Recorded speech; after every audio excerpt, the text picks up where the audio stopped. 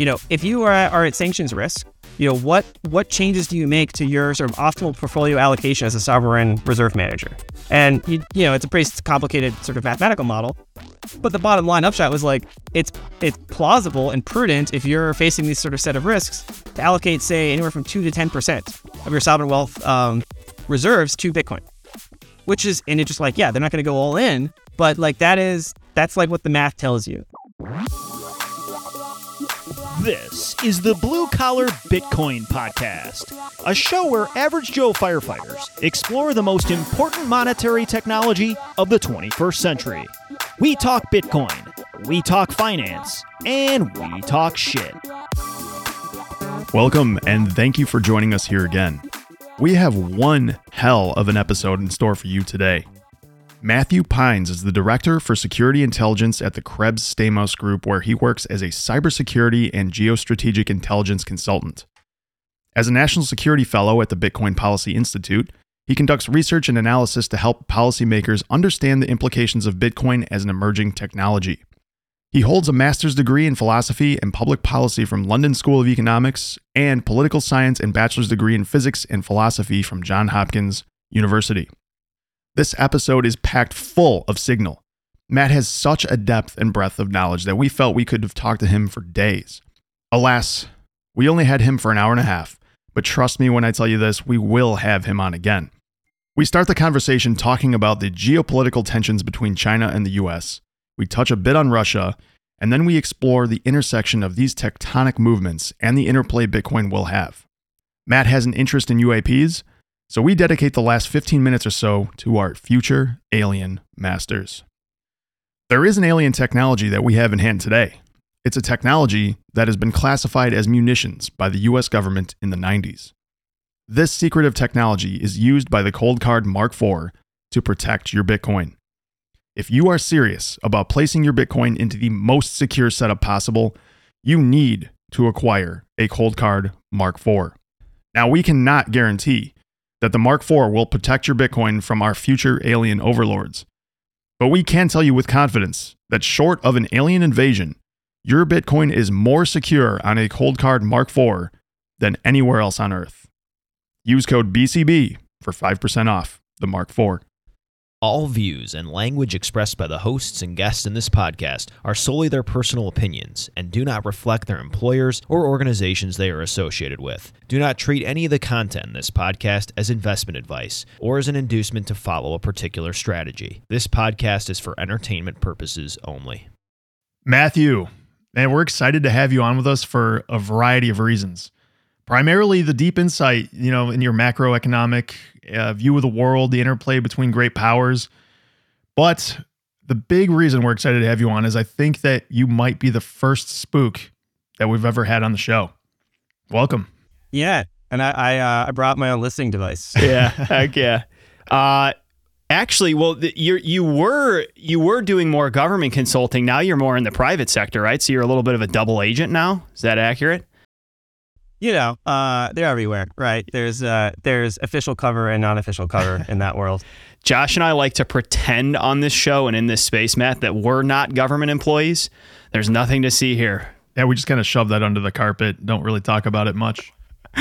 We may be the spooks, folks. We would actually be phenomenal spooks, Josh. Ingratiate people as firefighters, a couple fun, lighthearted dudes, a little bit vulgar.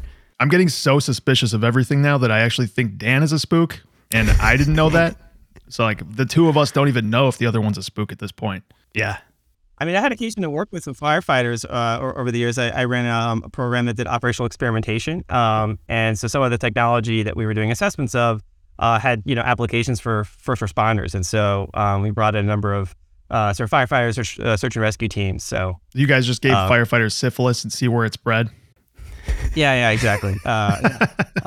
Things like heartbeat detection, right? Yeah. So if you want to see like where a terrorist is behind a wall, that's also useful for someone trapped under rubble. So yeah, dual purpose. Josh is right though. If you introduce anything to a single firefighter, it will be at all three stations and in the entire department within 2 days. Particularly good gossip. If you tell a firefighter any secret, I could trust Josh more than anyone in the world. Somehow, even if Josh doesn't tell anyone, if I tell him a secret, it's going to end up everywhere tomorrow.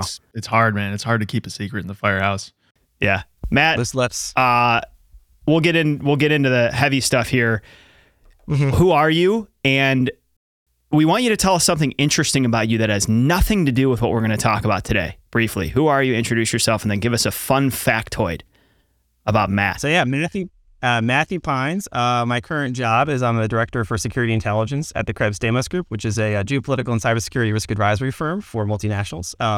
Spent about 12 years doing consulting in the national security and homeland security space. Something interesting for me is I did physics and philosophy as an undergrad. I still am a huge physics and philosophy nerd. So just last night I did a long Twitter Spaces on aliens and advanced theoretical physics and proto-panpsychism. So that may be a slight different topic than what we're going to focus on today. No, I don't think it will be, Dan. I think we're going to have to divert here very sharply and go straight into those topics. Every minute with you is precious, but we may have to waste 10 on aliens, Josh, at the end. We'll try to keep an eye on it. No, that's a topic I can't keep my hands off of ever. It's so interesting. Yeah. Who knows? Yeah. Tell us a little bit about what it means to be a national security fellow. I know Jason Lowry is yourself. Tell us a little bit about like what the initiation ritual is like, what kind of hazing is involved. Yeah. They send you off to boot camp, and they teach you how to pretend to be a Bitcoiner to do the infiltration. So I've been affiliated with the Bitcoin Policy Institute, which is a think tank that got started by some too smart kids. I should call them kids because they're like 23, but they're like insanely productive and ambitious. Grant McCarthy and David Zell, who approached me about a year ago when they were standing up this think tank to focus on Bitcoin specifically. And I had like 200 Twitter followers and just writing random thoughts about Bitcoin and national security and geopolitics. They're like, hey, can you write like a white paper for us? Thinking through these questions with some more rigor and long form, and do it in a way that appeals to kind of the traditional audience inside DC that doesn't necessarily follow like Bitcoin Twitter or Bitcoin blogs or Bitcoin podcasts, and responds to like serious, thoughtful, long form research kind of white papers. And I spent a lot of career writing that type of stuff in lots of other domains. And so I thought, this is an interesting place to put down some ideas in one spot. So I wrote that white paper. It was kind of one of our first products that came out of the think tank, and sort of been more engaged publicly in sort of the Bitcoin thought space and policy stuff for the past year. It's kind of like a side hobby that's interested in, I have an intellectual and policy interest in Bitcoin. And so it's been a nice sort of interesting excursion the past year getting involved in this sort of stuff. Really generic question here, but I'm genuinely curious because, we've been in this space for 5 years or whatever, and it feels like the needle's moving. But what percentage of people in the circles that you run in, both, politically, national security wise, and now more in the private sector, the people you rub shoulders with, let's say today in 2023, what percentage of those individuals are treating Bitcoin with any degree of intellectual seriousness, if you were to assign a number to it? And then how has that trend changed throughout your professional career, or I guess specifically since you started deep diving on Bitcoin? It's hard to put a precise number. I haven't done these official surveys. But I'd say it's gone from like really rare to like not an uncommon thing, would be kind of like the qualitative assessment. And I think that tracks with kind of the major movements you've seen in like the official policy space, right? Some of the efforts at sort of various like legislative proposals, in particular on the executive side, the executive order on digital assets, that was many months in the works. And that is the result of many people inside the government, particularly the executive branch, taking this very seriously. And when they do that, they convene, task force and working groups. They bring in outside experts. They have, multiple drafts and sort of committee reviews of these executive orders. And so it's a very serious thing when that happens. And so I think that is a marked trend to sort of divergence just in the past, say, 18, 24 months. I think that's probably going to continue. I think it's on the uptick, but by no means is it, like in everyone's, sort of top of the agenda, right? I mean, there's certain domains where it makes more direct impact on sort of policy remit and different sort of, bureaucratic authorities that have an interest in it. And if you don't have an interest in it in the government, right, like it's like not my job, not my problem kind of idea, right? Like, so unless someone makes it your problem or makes it an issue you have to take seriously, you just got to sort of pay attention to it as you pay attention to anything else that sort of flits across the screen. Yeah. It's probably the kind of thing that's crossing their desk a little bit more than it was 3 or 4 years ago. And I agree, it probably will more in the future. But I do think when you spend an exorbitant amount of time on Bitcoin Twitter and all you do is listen to Bitcoin podcasts, which, by the way, we don't recommend. Expand your horizons. If your entire podcast lineup is Bitcoin podcasts, stop listening to us and go inhale some different information. But if you live in that bubble, you have this kind of grandiose, hubristic, overinflated view of how significant Bitcoin is. It's maybe the most marvelous thing I've ever studied in my life, but it's still small. It's new. It's got a lot of speculative components, and the average senator isn't preoccupied with this unless it's thrust in front of their face or they are obsessed with the Texas energy markets or something. Mm-hmm. I want to spin this into Ray Dalio a little bit. The Changing World Order has been a book that's had a huge influence on me, and I think Dan as well. I heard when you were talking to McCormick, you guys talked a little bit about Dalio. So curious about a couple of things with him. In the book Changing World Order, he basically lays out this thesis for over the last 500 years. These empires rise and fall over periods of time, and there's a pretty common theme between each one of them. They become the hegemon. They have their currency being the currency of the world. They basically, the basic idea is they get fat, dumb, and happy, and then they overindulge, and then they are taken over by another empire. And I think a lot of people are kind of concerned about how that theme is playing out in the modern day between America and, the most obvious one is China on the other side. A couple of things about China and Ray Dalio. How compromised do you think Ray is in his perspective about China? Knowing that he manages money for, I'm not exactly sure what entity from China or some entities from China. Just some comment about how he may be leveraged by that.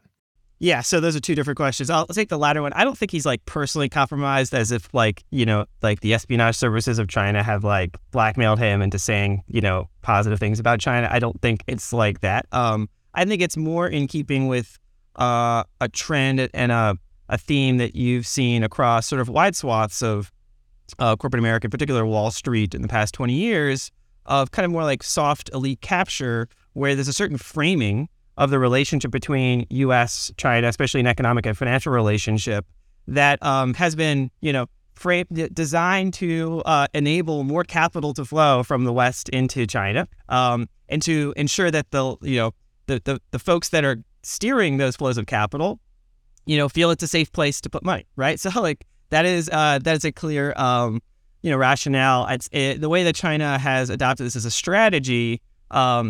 Has been documented by a number of researchers, in particular one that I would point folks to named Alex Joske, who's written a book called Spies and Lies, and he really does a deep dive on the Ministry of State Security, which is their equivalent sort of to the CIA, although it has a domestic security function as well as an overseas intelligence function. And the MSS really started in the 80s, and we'll give the whole deep dive into the book, but this framing of China as being sort of opening up and will sort of liberalize with liberal and economic development, and that by getting rich will essentially more accommodate to the Western system, and Western capital has an obligation to sort of help China integrate into the existing global order. And this was like the line, basically, right? Yeah. China's getting rich is good for the U.S., is good for the world. That was essentially that was a specific targeted psychological operation. Like that was a framing. They used front groups to try to manipulate that.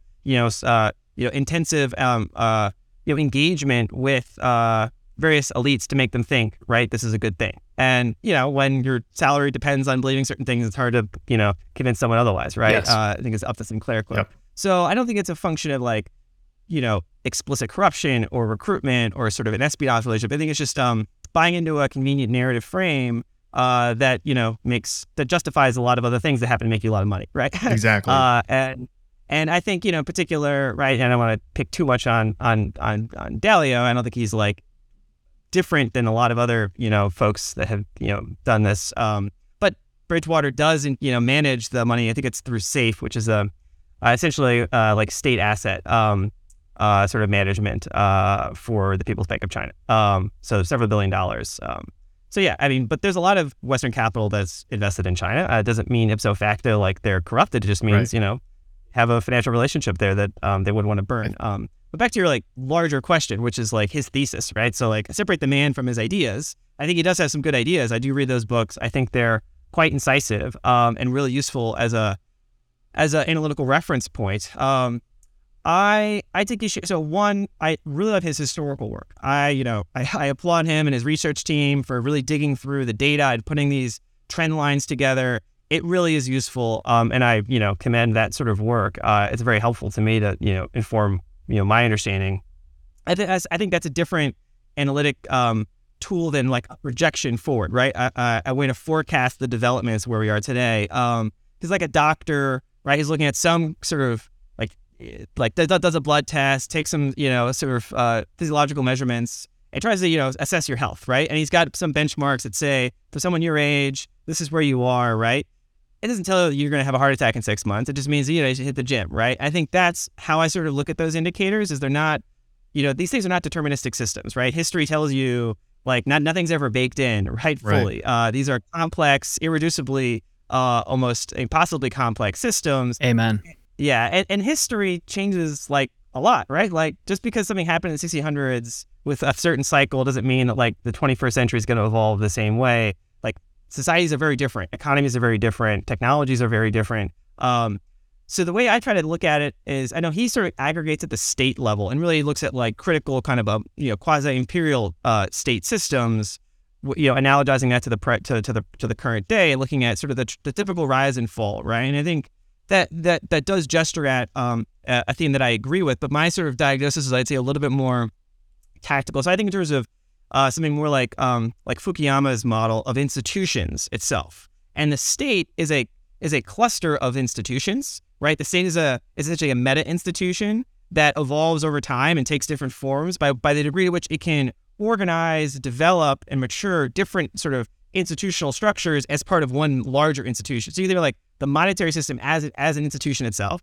You could think of like, academia as an institution. You can think of the political system and political like elections as an institution, right? So these are all institutions. You package them all up, then they create what you call like a state system, right? And each of those institutions is very complex. And I think, in terms of Fukuyama's model, like institutional birth, sort of optimization, sort of drift and decay.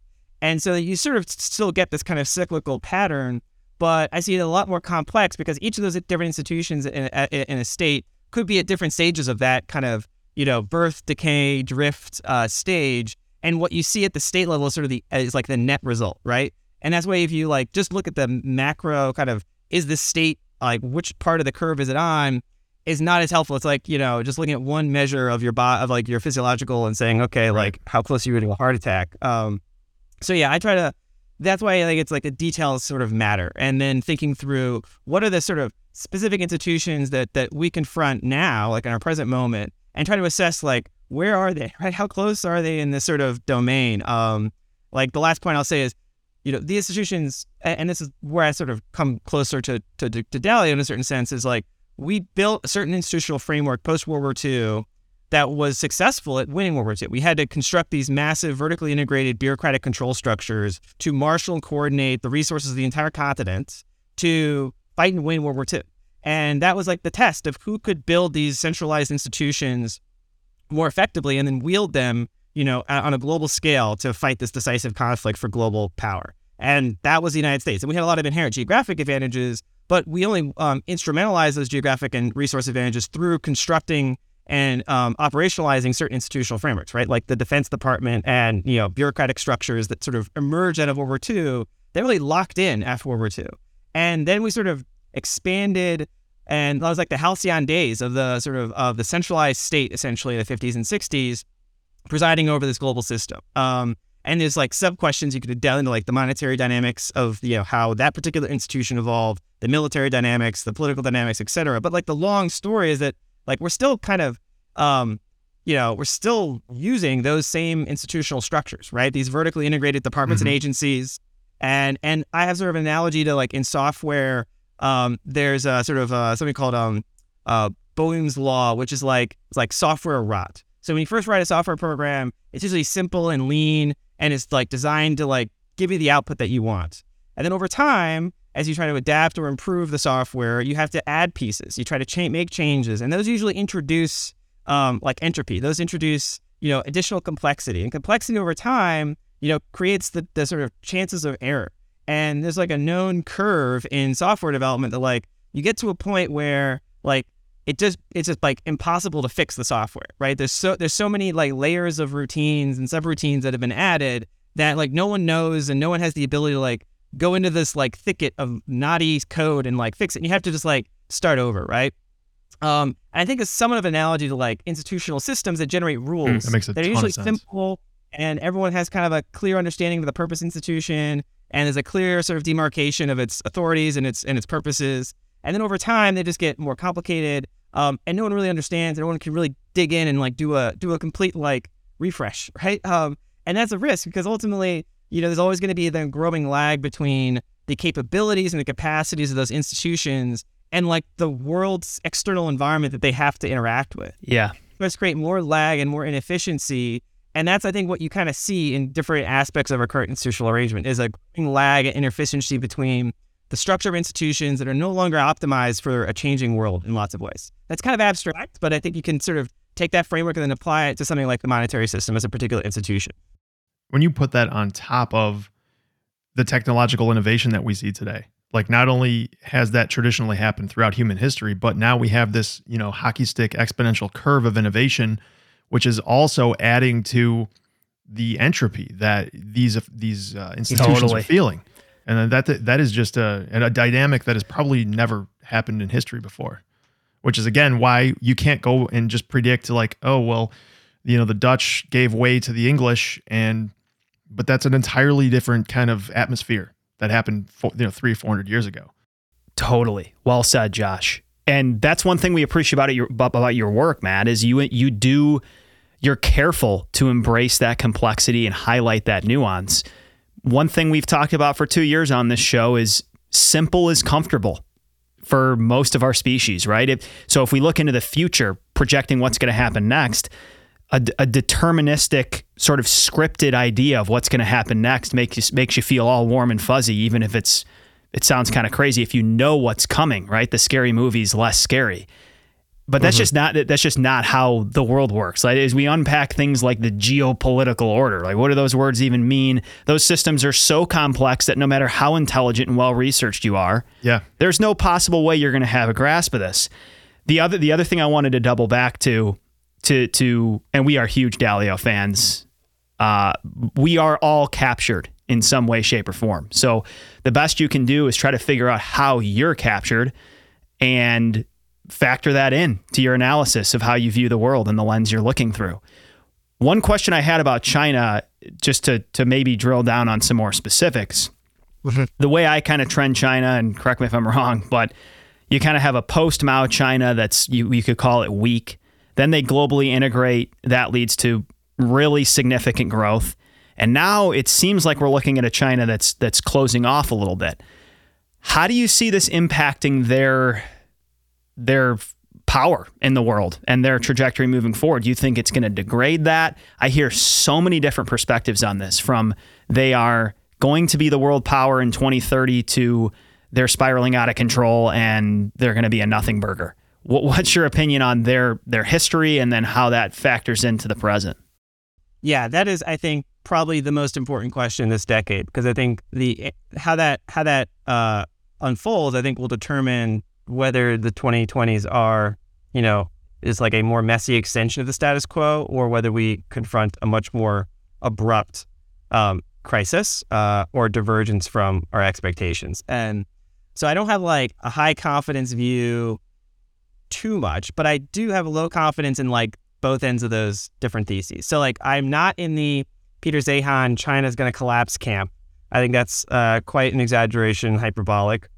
But I'm also not in the China is this inevitable juggernaut who's going to, re-architect the Eurasian system to sort of squeeze out the dollar system and, jump ahead in terms of critical next generation technologies and replace us as a global hegemon. That is also, I think, very unlikely scenario.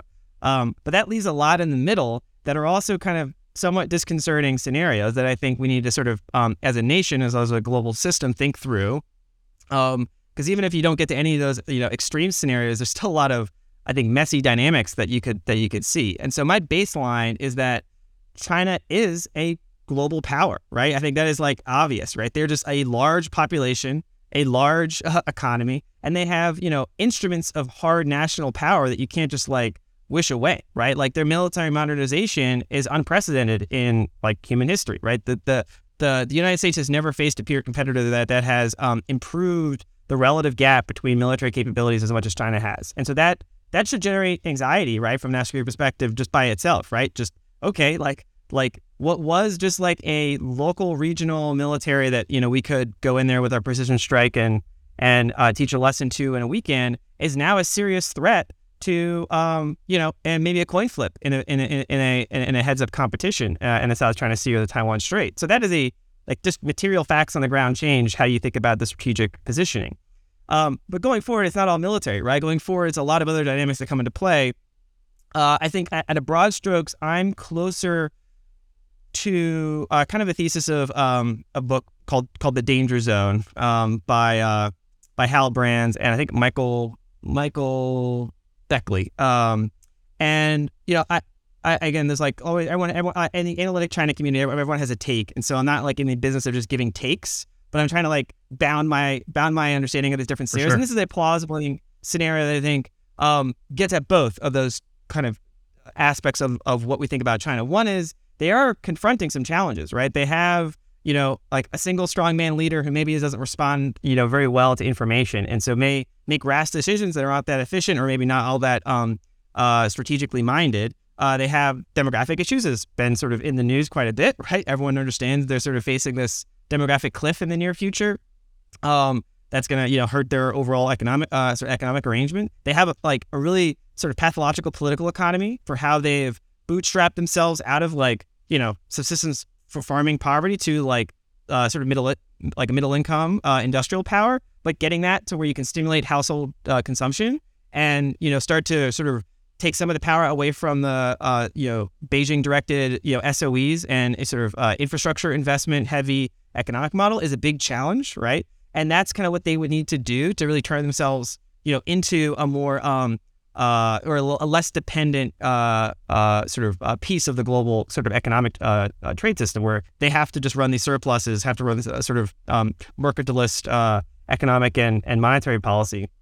So it's not like they're just juggernaut, all kind of ready to take the mantle of global leadership. They also have geographic disadvantages. Like the United States is blessed by geography, 2 open oceans and peaceful neighbors. Yes. China has 14 borders and is hemmed in the first island chain and is reliant a lot on imports of food and energy.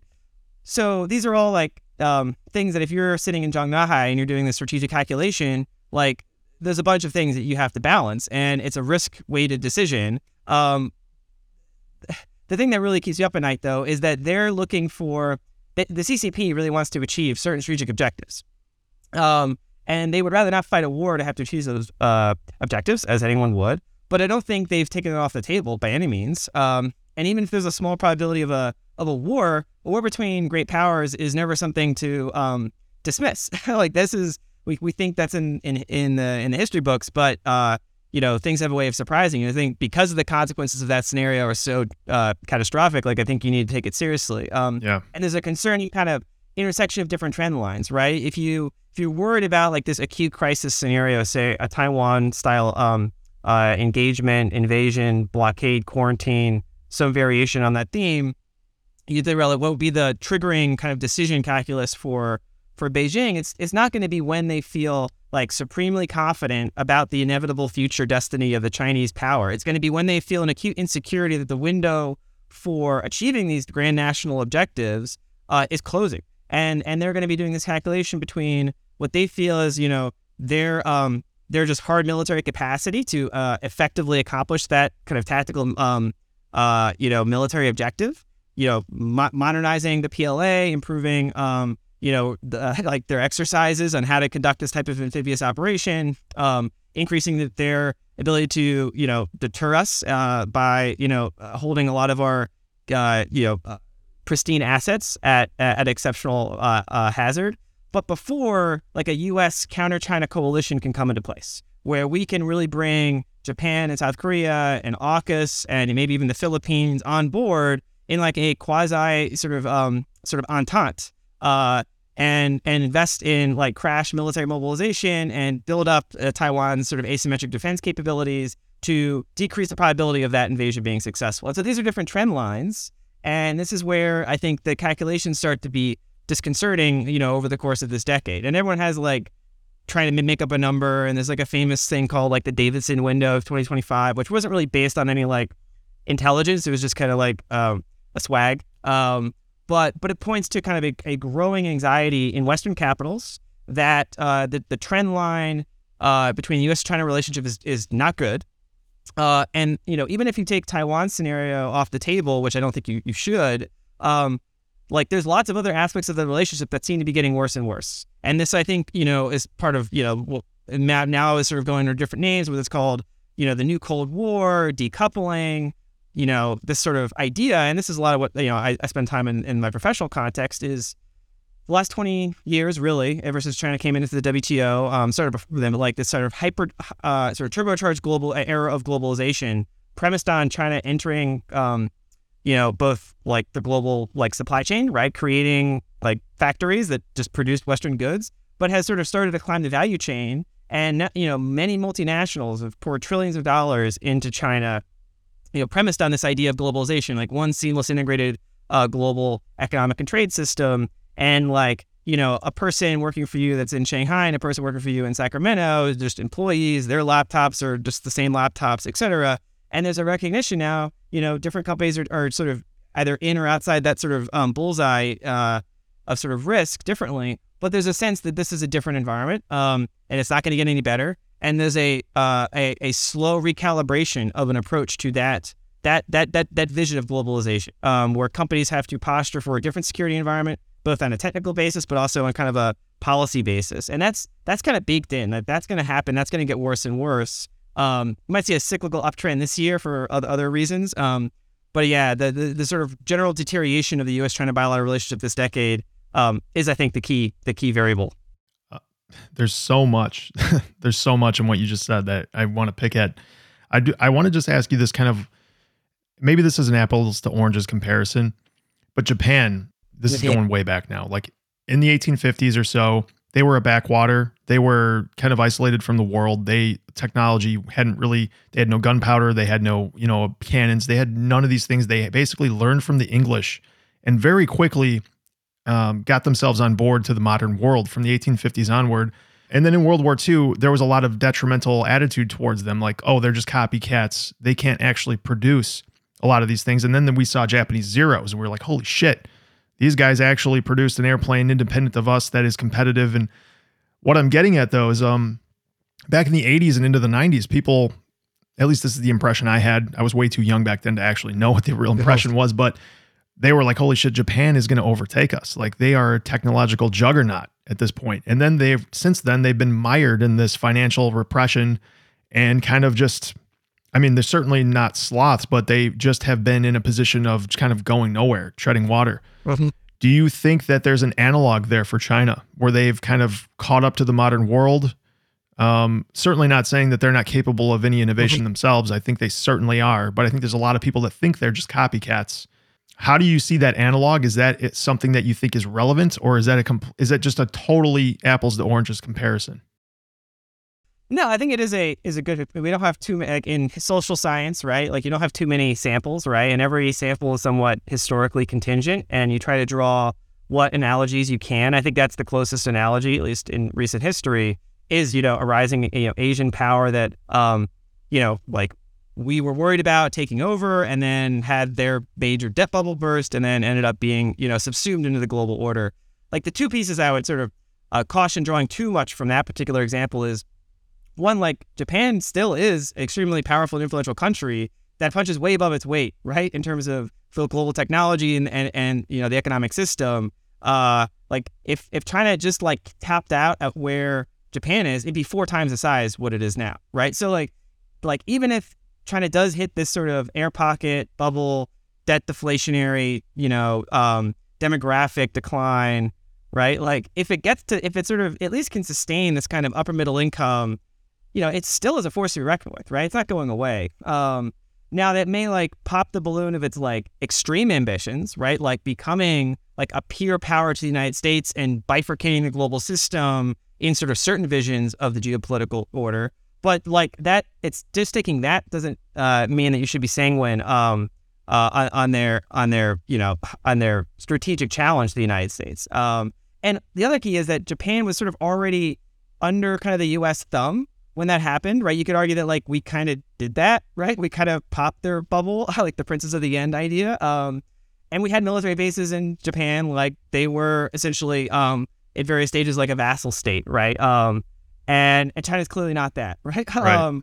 So yeah, I think that's where I don't try to go too far with the analogy. But it is still an open question, which is like what obviously is driving a lot of the policy actions in the United States right now, which is we're trying to slow China down as much as possible. Like we sort of went from this regime of strategic competition where we sort of belatedly recognize that they are, have larger ambitions than just to like become our manufacturing outsourcing center, right? And we've tried to like, okay, like how do we compete? How do we, rebalance the relationship here? And that was sort of the Trump trade war, right? Kind of version 1, which has sort of continued even to the Biden administration. I think we're shifting from like strategic competition to like strategic rivalry and maybe even to like strategic like enmity. And the difference is like, one is you try to race past the other guy. And the other is you try to basically like hit the other guy as long as it doesn't hurt you. The other guy is like, I'm willing to take a hit myself as long as it hurts you more. Right. And that's kind of like how these sort of like bad dynamics play out. Like you see this like at a personal level, right? Sometimes you get into a grudge match with someone and you're willing to take the pain as long as the other guy gets hurt worse. So it's like a net loss.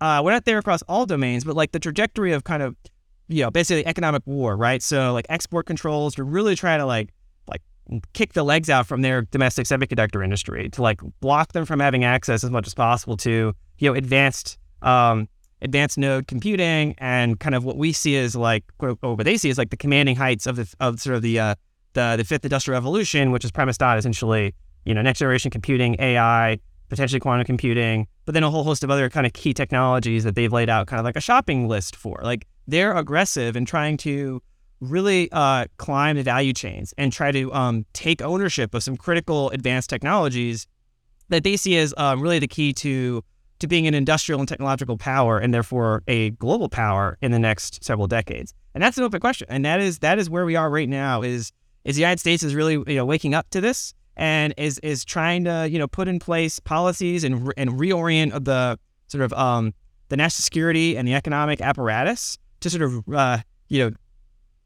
prosecute this competition. And honestly, like bureaucratically, we haven't been structured for this, right? We just created this new specific select committee in Congress that's just focused on China competition. And we're, trying to, take what were like very siloed domains of policy, like economic policy and trade policy and monetary policy and defense policy and, diplomacy.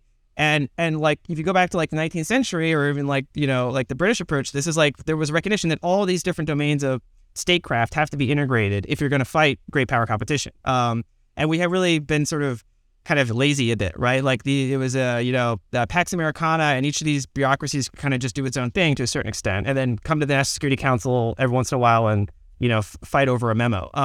So that is it, and that's gonna be a new regime, I think. Now, whether China can evade those is an open question. I see good analysts, just to take the CHIPS example. Wait, before you do that, can you explain the CHIPS example real quick before you go down that? Just spark notes, because I think it's one of the best overt examples of tensions and kind of trying to hamper Chinese progression. Just really quick, for someone that's not aware. Yes, certainly. Sorry, I could go quite jargony and technocratic here. China has a both key role and key dependency in a really complicated global supply chain for the production of advanced semiconductors, which are kind of integral to everything now, right? If you take Internet of Things, devices, everything's going to have a chip in it. Now, not everything needs the most advanced chips, of which pretty much TSMC, who's a Taiwanese company, has a monopoly, like 90% of the global market. But there's a large number of other chips that are used in everything from cars to dishwashers, and every device now that's basically coming off the lines, and consumer products.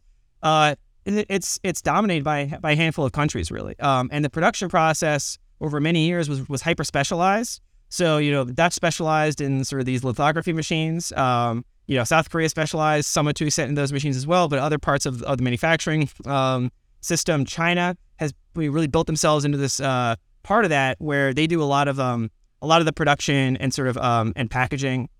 And so these, in a globalized system, you can have specialization, right? Like one country doubles down on this piece, and then there's a lot of trade, and the end result is is great iPhones, right? That is a system that's now being challenged. And like that's come in different ways, but most specifically in the past, I don't know, was it 2-3 months ago, the Department of Commerce, which has authority to regulate export controls, there's a certain Bureau of, I think, Industrial Security that does export controls, and principally that was for like arms control originally, right? In the like post-war era, like we didn't want the Russians to get advanced technology for their missiles, etc.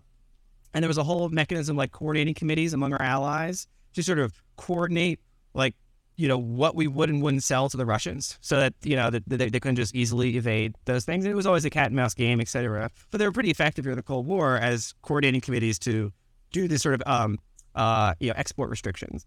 And you're sort of seeing like those kind of come back to a certain extent, at least in very incipient stage now with China. And there was a particular rule that was passed that basically forbid any company that sold basically chips that had like U.S. inputs, right, in the supply chain, especially design materials, or any U.S. persons involved from selling certain categories of technology to China. It's very technical, and it's several hundred pages of rules, etc. But the upshot is we're trying to basically restrict how much access China has. The game right now is to try to get our allies on to make this not just a unilateral export control, but a multilateral thing. In particular, get like the Japanese and the Dutch and maybe the South Koreans, although they're a little wishy-washy, to really like come on board and to really try to strangle China's abilities to get to really kind of leapfrog in these technologies. So it's a question of how successful we'll be, whether China will be able to do an end run around them. China has invested massive state funds into try to create a domestic semiconductor industry to make success. There's been a lot of corruption in that, as you can imagine, when you just like throw billions of dollars at the door. And recently, a bunch of the people that were running that kind of state investment fund for semiconductor like industrial policy were like arrested for corruption, which is not an uncommon thing in China. I know I'm sort of in the middle ground. I'm not super pessimistic about China, but like where there's a will, there's a way, and this technology it's already been invented, right? So it's not like impossible. It's just very hard. So and it's a question. It's a matter of time, and it's also a matter of like if China can't get to say sub 7 nanometer chips, if they can't reproduce exactly like the Dutch like EUV equipment, which they're they may or may not be close to. I don't think they are. Is that a strategic game changer, right? I'm not sure it really is. Like it's a lot of focus on it because it's been the most like clear example of this like more explicit confrontational approach between U.S. and China, but it doesn't like in my mind like change the real probability of like a Taiwan scenario, right? It's like it's right. A new wrinkle. But I think it augurs a trend, which is you're going to see more restrictions and more like gates being put up between these two systems. Yeah. And there's like intense negotiations, obviously you can imagine, between say Wall Street, technology firms, and the White House. A lot of different incentives there. What's going to be restricted or not, right? So these things are strategic, like AI and quantum computing, but like biotech or other sorts of software are not restricted. And of course, there's a lot of money to be made or lost depending on which sorts of products are blocked from the Chinese market. Absolutely. And this is where you can see this tension between the national security prerogatives, and the economic prerogatives of our system. We could talk about China for like another 3 hours, and I want to, but we're going to use some self-control. We're going to pivot. Let's talk briefly about Russia and the impact of Russian sanctions, and then we'll use that to kind of pivot into maybe dollar vulnerability, U.S. Treasury vulnerability, and Bitcoin. We'll try to kind of work through those three. Maybe we'll start with the significance of what happened in Russia. You've been on record as saying you think it could be a fundamental pivot in the evolution of the international economic system. Why do you view it as that significant for someone that's been living under a rock for the last year? Yes, and this is a good segue from the China conversation to kind of zoom out and look at what do we mean by the global order or the international system itself, right? And the way I see this as a geopolitical and economic arrangement that has matured over the past several decades and is sort of in current incarnation in like a simple schema is like three like points of a triangle. Again, everything is in reality more complicated, but just to like try to simplify things, like the most important kind of point of the triangle is like the G7 military, monetary, like legal matrix of kind of global institutions that we sort of have been built and managed by the West since World War II. And that is everything you could think of from both SWIFT as well as like international legal tribunals, arbitration panels, as well as like hard, like infrastructure that we've built, right? And, NSA capabilities to monitor global internet traffic and our military capabilities to do, to basically create a global trade environment. So that's clearly the most powerful point of the system, but it's basically money and credit and telecommunications and military power kind of like in this like institutional arrangement, like the G7 as like the top of the global hierarchy. The two other pieces of that point, one essentially is like commodities, right? It's like raw materials, right? If you want to have an economic system, you need money, stuff, and then converting that stuff into products, right? So you need, like labor and capital and production. And that's kind of how we've sort of done this division of labor. Is the G7 is money and credit, and they use the military to kind of keep that system in place and the institutional legal framework. Then it's like OPEC plus. So essentially, Saudi Arabia and Russia and, a few other kind of GCC countries and some African countries that are the dominant producer of energy, right? And raw commodities that are what the world needs, right? And then China has sort of emerged as like the locus of global production, right? How you convert the raw stuff into goods and services that really mostly the West, the G7, consumes. And so the global system kind of worked well when all three of those points were kind of in frenemy mode, when they kind of agreed to play their particular role and didn't weaponize their particular, element of power against the other pieces. And I think that's what you're seeing unfold is like breakdown in the relationship between like a triangle, like each of those pieces of the triangle are coming under different stress. So like the Russia sanction was a major whack to the link between G7 and Russian commodities, right? And that has unfolded over time, right? We've sanctioned their fiat reserves and we try to put a cap on the price of their oil. And then we're obviously funding with hard military power, the Ukrainian military effort. It's like, see that particular conflict, as a particular flashpoint in this unfolding global dynamic that is coming under stress. But you also look at the other ends of that we were just talking about, like export controls. Like that's the link between G7 and China as a production, right? And this trade system. And we're trying to put more. It's not as severe as a whack as the fiat sanctions on Russia and the associated military, engagements, sort of proxy war to a certain extent. But it is still like a sign of like increasing stress between the G7 and that China leg. And then you actually look at the other leg, OPEC and China. That's also where this sort of future dollarization and the Zoltan Poznar thing comes in, because it's like looking for, okay, if these parts of the triangle between G7, OPEC, and China are coming under stress, well, does this thing get stronger? And that seems to be where the trend line is that, this is where things like Saudi, making noises about pricing oil sales in yuan, other stories about development of, for example, like CBDCs called like the M Bridge to link, the PBOC to GCC central banks and other central banks, in the area, and essentially stronger bilateral relationship between OPEC and China. So this is where I situate the China conflict in this larger sort of strategic context, and where each of those pieces is, doesn't have like, this is like what you might call like an example of multipolarity, right? Like clearly the G7 doesn't have the hegemonic authority just to like stop all that, right? But it's a contest, and we're still sort of in the early stages, I think. Yeah.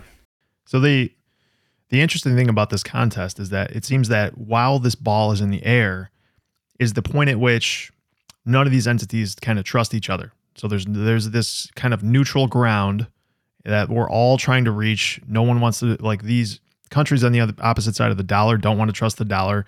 Obviously, the Western countries aren't going to trust the yuan, digital yuan. So we have this interplay between trustlessness, which is, I mean, and as we've all, Dan and I have started this Bitcoin basics thing, and trust is the fundamental constituency that money is made of, effectively. And so we have this other thing called Bitcoin, which has been, interesting us for the last 5 years, and it sounds like you as well, whereas this is effectively a trustless money that is controlled by no one, as a neutral ground in this vacuum space of trust that has been created. How do you see that interplay in this entire geopolitical strata? Yeah, that is a really interesting question, because even if Bitcoin didn't exist, right, and you were just trying to, look at the next 5 or 10 years and try to mark out, like, how could this very complex and increasingly strained global system evolve? It'd be very difficult, right? And you'd have to answer questions like, can China make a break for it? Is the U.S. going to give up its role as a global sort of security provider?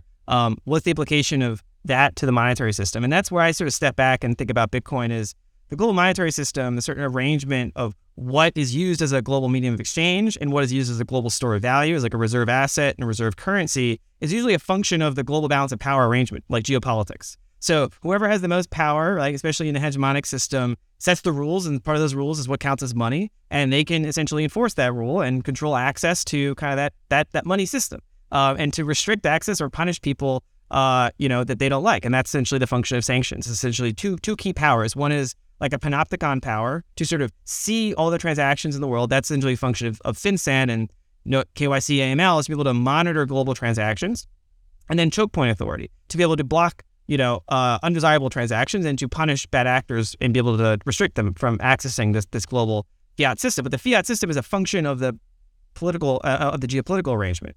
And so if you want to make a forecast of any major change to the monetary arrangement, you kind of have to have some assumptions or analysis of how you think the geopolitical arrangement might unfold. And there are like two key dimensions to that question. Like, one is go back to like early part of the conversation, like money as institution. And it goes through sort of cycles, right? And money in particular is subject to these cycles, especially in a debt-based system where, eventually you get too many debts. So this is like the Ray Dalio long-term debt cycle idea. And that puts a lot of strain on like the physical capacity of the state to ensure its commitments, both military commitments, social obligations, et cetera. And it's a particular concern now because of the position of the U.S. Treasury security as the global reserve asset, which I sort of separate from the role of the dollar as a global reserve currency. Because it's the medium of exchange, it's how you denominate, accounts. And it's like convenient for everyone to use dollars to denominate, their trade and their, in like interest rate swaps and, everything else. But doesn't mean they're like holding it as like a long-term store of value. Like that is usually the function of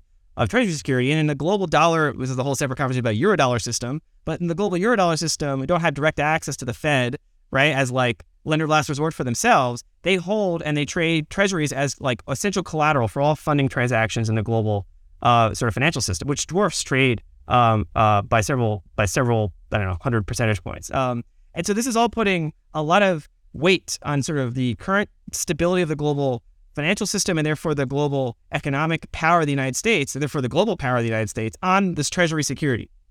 And so any stress that the treasury security is facing, I think, is needs to be taken like with a special attention. And the function of a global reserve asset is that it is a fungible asset for anyone to use. And if you you start chipping away at that, right? The function of the treasury reserve asset is really two things. One, it's safe and liquid, right? So the safety of it is really that it doesn't lose value dramatically, right? And that it also is something that you can sell and use freely. And I think we've seen in the past year or 2 years that safetiness has come under question. Even like it fell like it lost more of its value in 2022 than I think it had lost since like 80 years. And obviously, if you're Russia or if you're someone who may be on the bad side of a future U.S. political administration, like you have to price that risk premium in now, right? Maybe it was a low risk to you, but now I think other actors in the global system that freely use treasuries, have to add a new risk premium to their portfolio calculations. And then liquidity, right? Liquidity is a key aspect of why you hold this thing. And even Treasury Secretary Yellen came out. This is probably the reason for the sort of pivot in the dollar strength was like, severe illiquidity in the off-the-run Treasury security market. So these are all like you get really deep in the technical plumbing of the Treasury security market. And this is like part of like, then you zoom out to the like why Russia's, the sanctions matter. Because if you're a sovereign wealth manager in the Middle East, if you're even a reserve manager in Turkey or in India, these other powers that have, increasing confidence and increasing, room for maneuver, they may worry that their room for maneuver may be subject to coercion by the United States. Maybe not now, but maybe in the future political administration. Like, U.S. politics is kind of messy, and we seem to, be more volatile than we have been in the past. And so all of these things essentially add risk premium and mean that you don't necessarily, imagine like a total collapse of the dollar, but it means that, aggregate hedging behavior over time can have strategic consequences. And when we're facing an environment where we have to find more, buyers of our treasury debt, right? Like we have major outlays that we like are almost committed to for strategic reasons, right? Like defense obligations, industrial policy, social obligations, interest payments, like Green New Deal. These things are really expensive and require a lot more treasury debt issuance. And if the net foreign buyer is, not going to be there in the next 5 or 10 years, like that's going to require essentially like domestic cram down, going to require financial repression or other ways of like coercing people into buying treasuries. And yeah, that is not a good place to be in if you're, we're putting so much stress on the treasury market. So yeah, that's where Bitcoin I think has an interesting parlay in, is because we're not talking about replacing the dollar as the global medium of exchange or unit of account, at least I think not in any sort of reasonable timescale to sort of try to analyze. But it is an open question about where's the marginal flow go for sort of for a reserve asset, right? And Bitcoin right now is still small, it's still very volatile. It's not all that liquid compared to, like a G7 fiat bond or gold or farmland. But I think it is now in the conversation. Like it wasn't even in the conversation. And there's actually a great paper by a graduate of the Harvard economics PhD program. He's actually recently made a fellow of the Bitcoin Policy Institute. His name is Matthew Ferranti. And he did this, and he's an econometrician and, does this sort of modeling. And he basically tried to model this very specific question, which is, if you are at sanctions risk, what changes do you make to your sort of optimal portfolio allocation as a sovereign reserve manager? And it's a pretty complicated sort of mathematical model, but the bottom line upshot was like it's plausible and prudent if you're facing these sort of set of risks to allocate, say, anywhere from 2 to 10% of your sovereign wealth reserves to Bitcoin, which is, and it's just like, yeah, they're not going to go all in, but like that's like what the math tells you. And so that is an interesting scenario to play out over the course of this decade, right? Where Bitcoin isn't going to like flip, the dollar or anything like that, but like it is still a potential strategically consequential development if a bunch of sovereign wealth managers are really in particular, more on the covert side, because you probably don't want to become too overt on this, start acquiring Bitcoin as a diversification hedge, right? Because it offers different things that Bitcoin than gold does, right? It's not a complete substitute for gold. It actually maybe has properties more desirable than gold because you don't actually have to, self-custody like with the expensive vaults and verification process. Like if you want to self-custody, billions of dollars worth of gold, it's quite expensive. There's a lot of transaction costs to do that and settle trade with like 737s full of gold or shipments of gold. Like that's going back to like the 19th century. So like there's transaction costs or security costs, verification costs that Bitcoin doesn't have. Now Bitcoin has much higher volatility, so that would penalize it in terms of your portfolio allocation. But I mean, long story short is it's not crazy to think that a few percentage points of sovereign wealth goes into Bitcoin this decade, and that's not a scenario that I think is being taken very seriously from like a geopolitical perspective, right? Yeah. Dan, we got to talk to this. We got to talk to Matthew Ferranti before McCormick does. He keeps scooping us. We get somebody, they're on him like a week before. We're like, God damn it, Peter McCormick. Yeah, you're right. Man, there's so much you just said that's so profound. And I think you as usual, you do a great job of striking a middle ground. There's sort of the two extremes I see. One is that the US dollar, US Treasury system isn't going to evaporate overnight. Like that's another example of sort of sovereign individual thesis isn't going to come to complete fruition in 2026. Like this is a very, very long play out in the digital age. And you make a very good point that these massive, geopolitical players are daddy, and whoever's in control is going to have significant control of the monetary system. And unless you want to be holed up in the mountains alone for the rest of your life without a family, it's going to impact you. The other side is that for me, my journey in Bitcoin is a giant game of elimination. What else works is the question that I kind of keep asking. And if you are an FX reserve manager looking at the landscape into the late 2020s, 2030s, and beyond, you have two glaring issues that you need to even marginally hedge out of with the current U.S. hegemonic power. And you hit them both. One is exorbitant debt levels that are only going to get worse, that are very likely going to lead to financial repression. And the other is growing conditionality of the collateral and reserves that you hold, right? Because if daddy says you can't have your allowance, you're not going to go to the candy store. So even if these are, and this is what you do for a living, even if these are obscure, unlikely scenarios, they're certainly possible. And as tensions escalate, as things fray, as the world deglobalizes, it seems very likely that these managers are going to diversify, which then starts asking the question, what are they going to diversify into? And when we ask that question of what's going to be settlable, fungible, liquid in a less trust-filled global environment that is heavily digital, there's only one thing that you can throw out a list of shit and keep crossing the stuff off, and the word that's left at the end is Bitcoin, at least partially, even in small amounts. Last point I'll make here, these tiny amounts, 1, 2, you said 10% a second ago. You start doing the math on the inflows and what that's going to mean for the valuation of a Bitcoin, and it's really, really significant when you're staring at a $400 billion asset currently. Yeah, and not to mention the fact that there's probably really only 17 million Bitcoins that are available. I mean, on exchanges, it's like 2 million, but I mean 17 million that aren't lost. There's a massive amount of this stuff that has been lost by people that had no idea what they held 10 years ago or whatever. And I'm sure people will lose more in the future, but this is an asset that has got a massive supply crunch.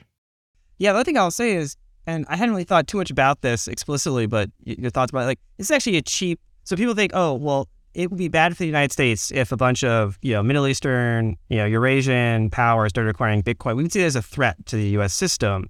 And we would natural inclination is to double down on, Panopticon, choke point, reinforce the hegemonic status of the U.S. Treasury security in the global system. And obviously that's plan A. Plan A is you don't just call it a day and flip it over, right?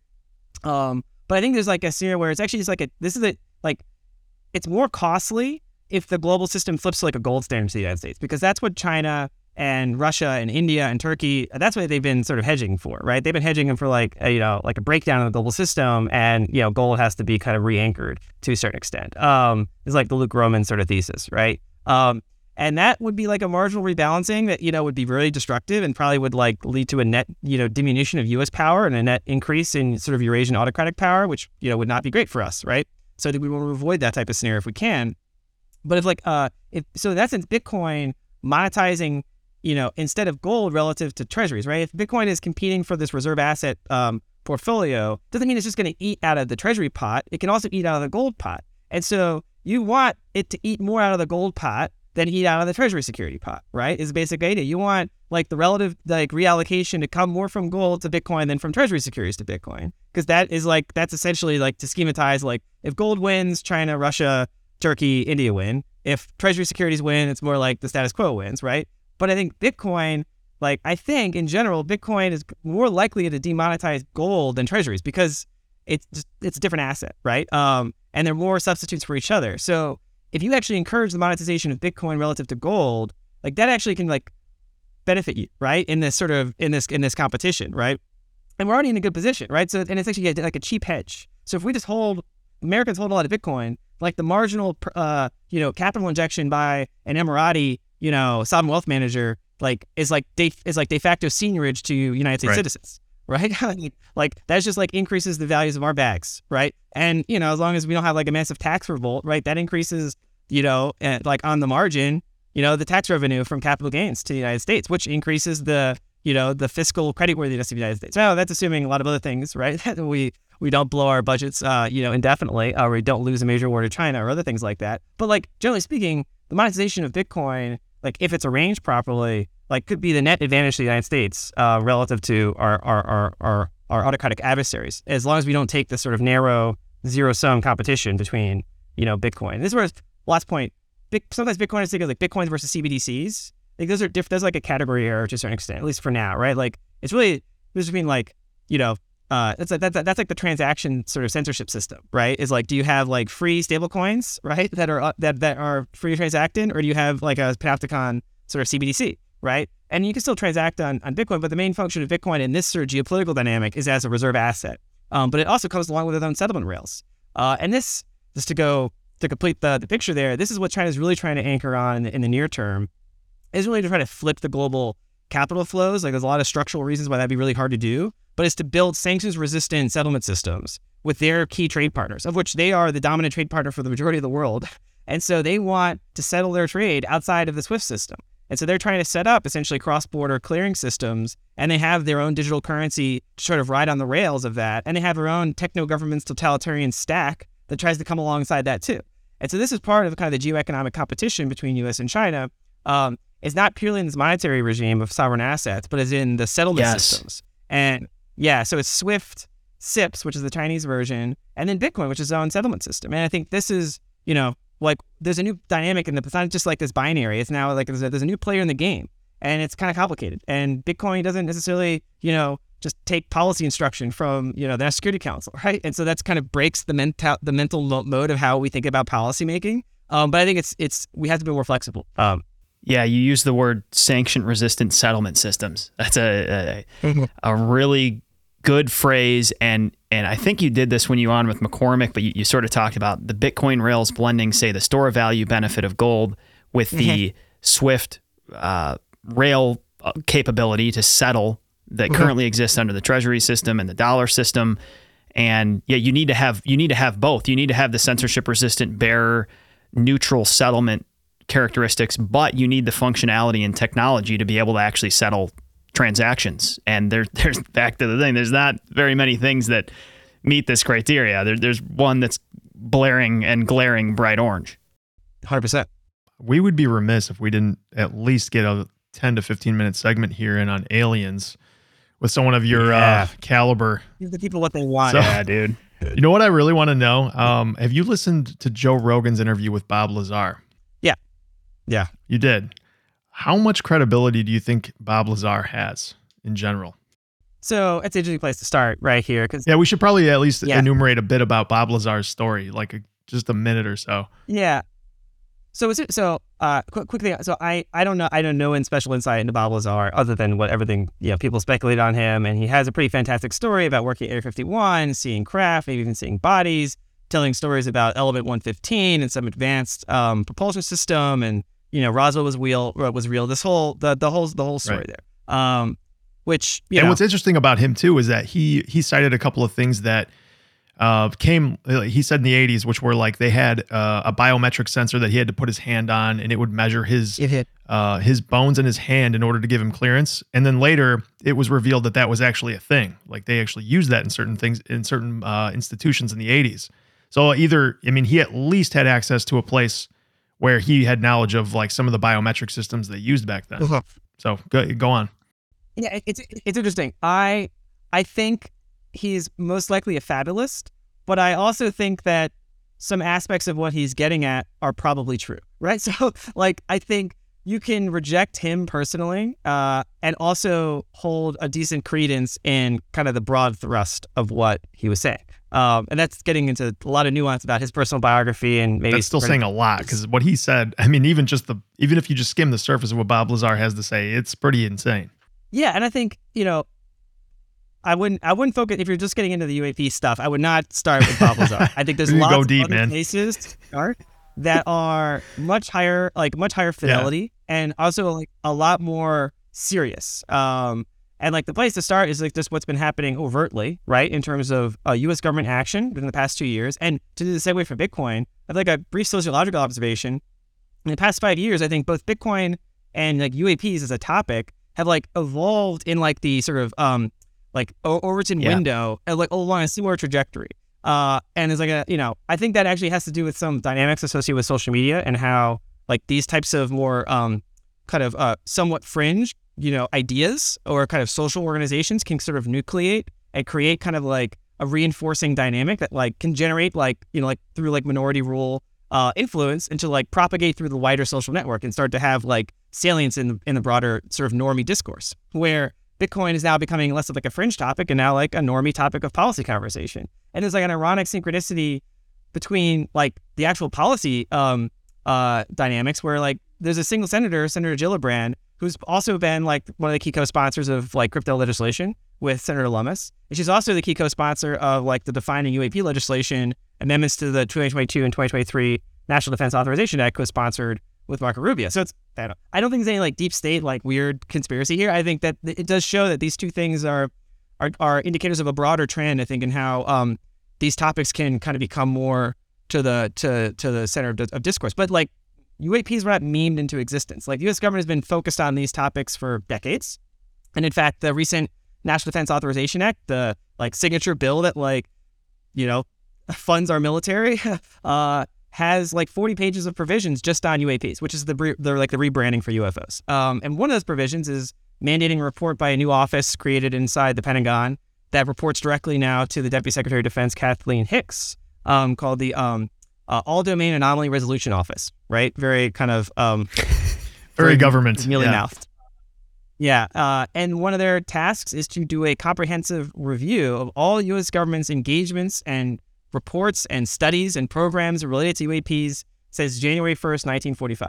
So they wrote this into the statute. They've said you have to go back and like study. And in part of the, like, this is the authorizing statute language, that part of the study is any attempts by the U.S. government to manipulate public opinion on the subject. So this is like Congress is now waking up to this very seriously.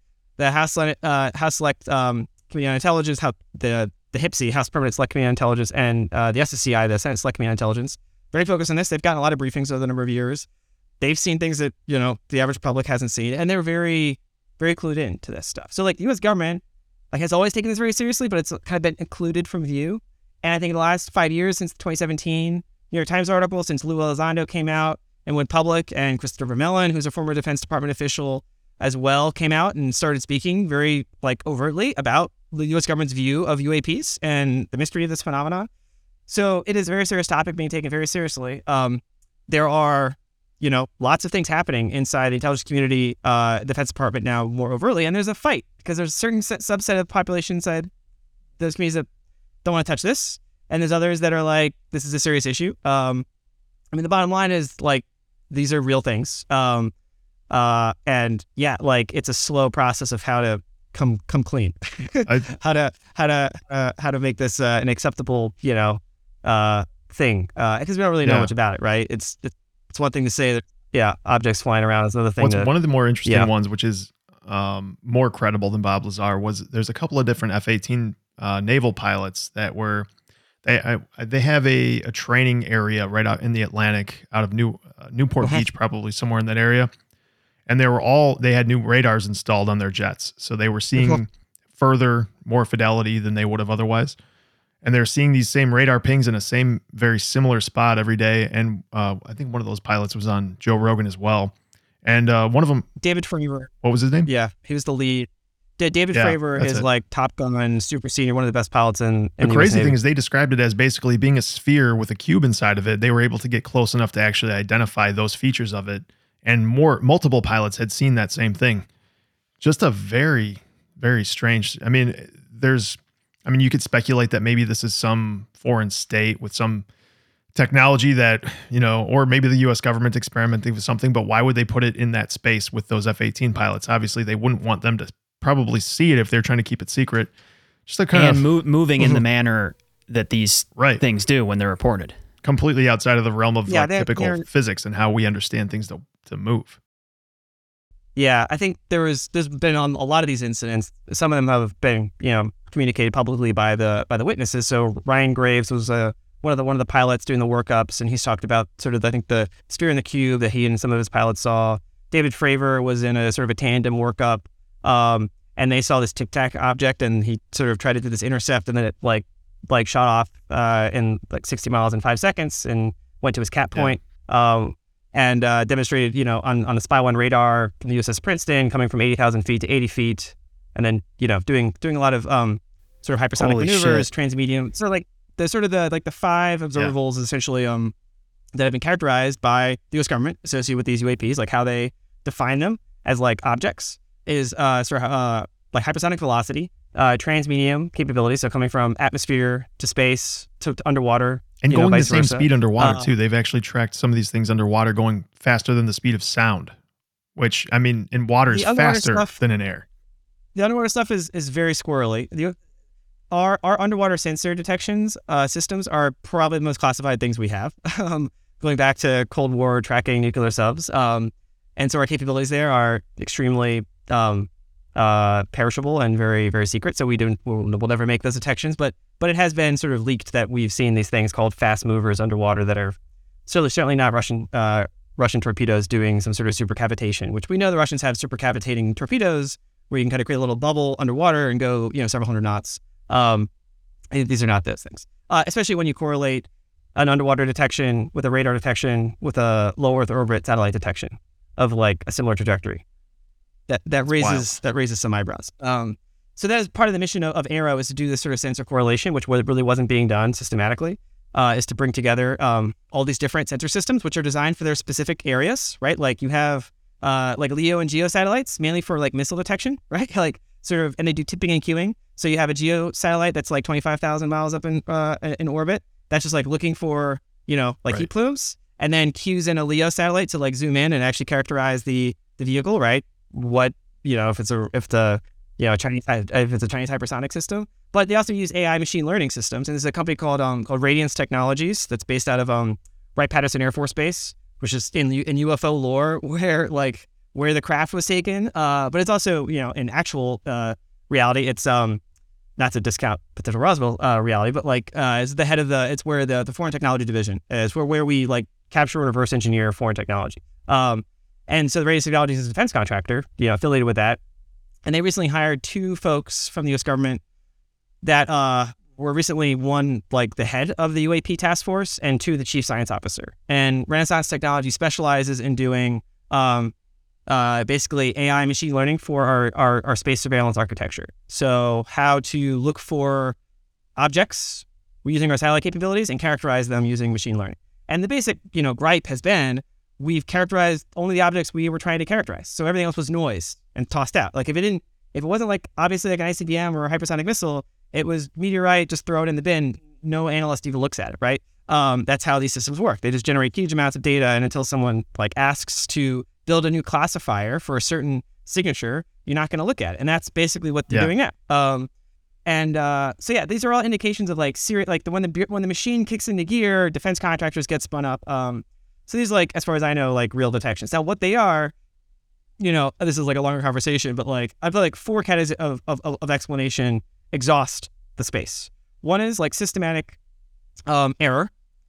One is systematic deception. One is human technology. One is non-human technology. So there's like the 4 options, right? There's a classist explanation. And so as like a principle of Bayesian reasoning, you first say, okay, what's like the prior probability for each of those 4? And then you do empirical investigation. You collect data, you construct models, and you try to understand like how do you revise the probability distribution of your credences across those 4 categories.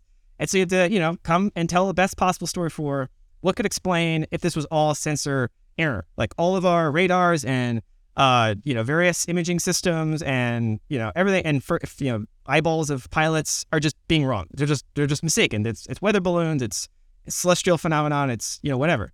That's one category of explanations. The second is systematic deception. Like someone is trying to make us believe that these things are real when they're not.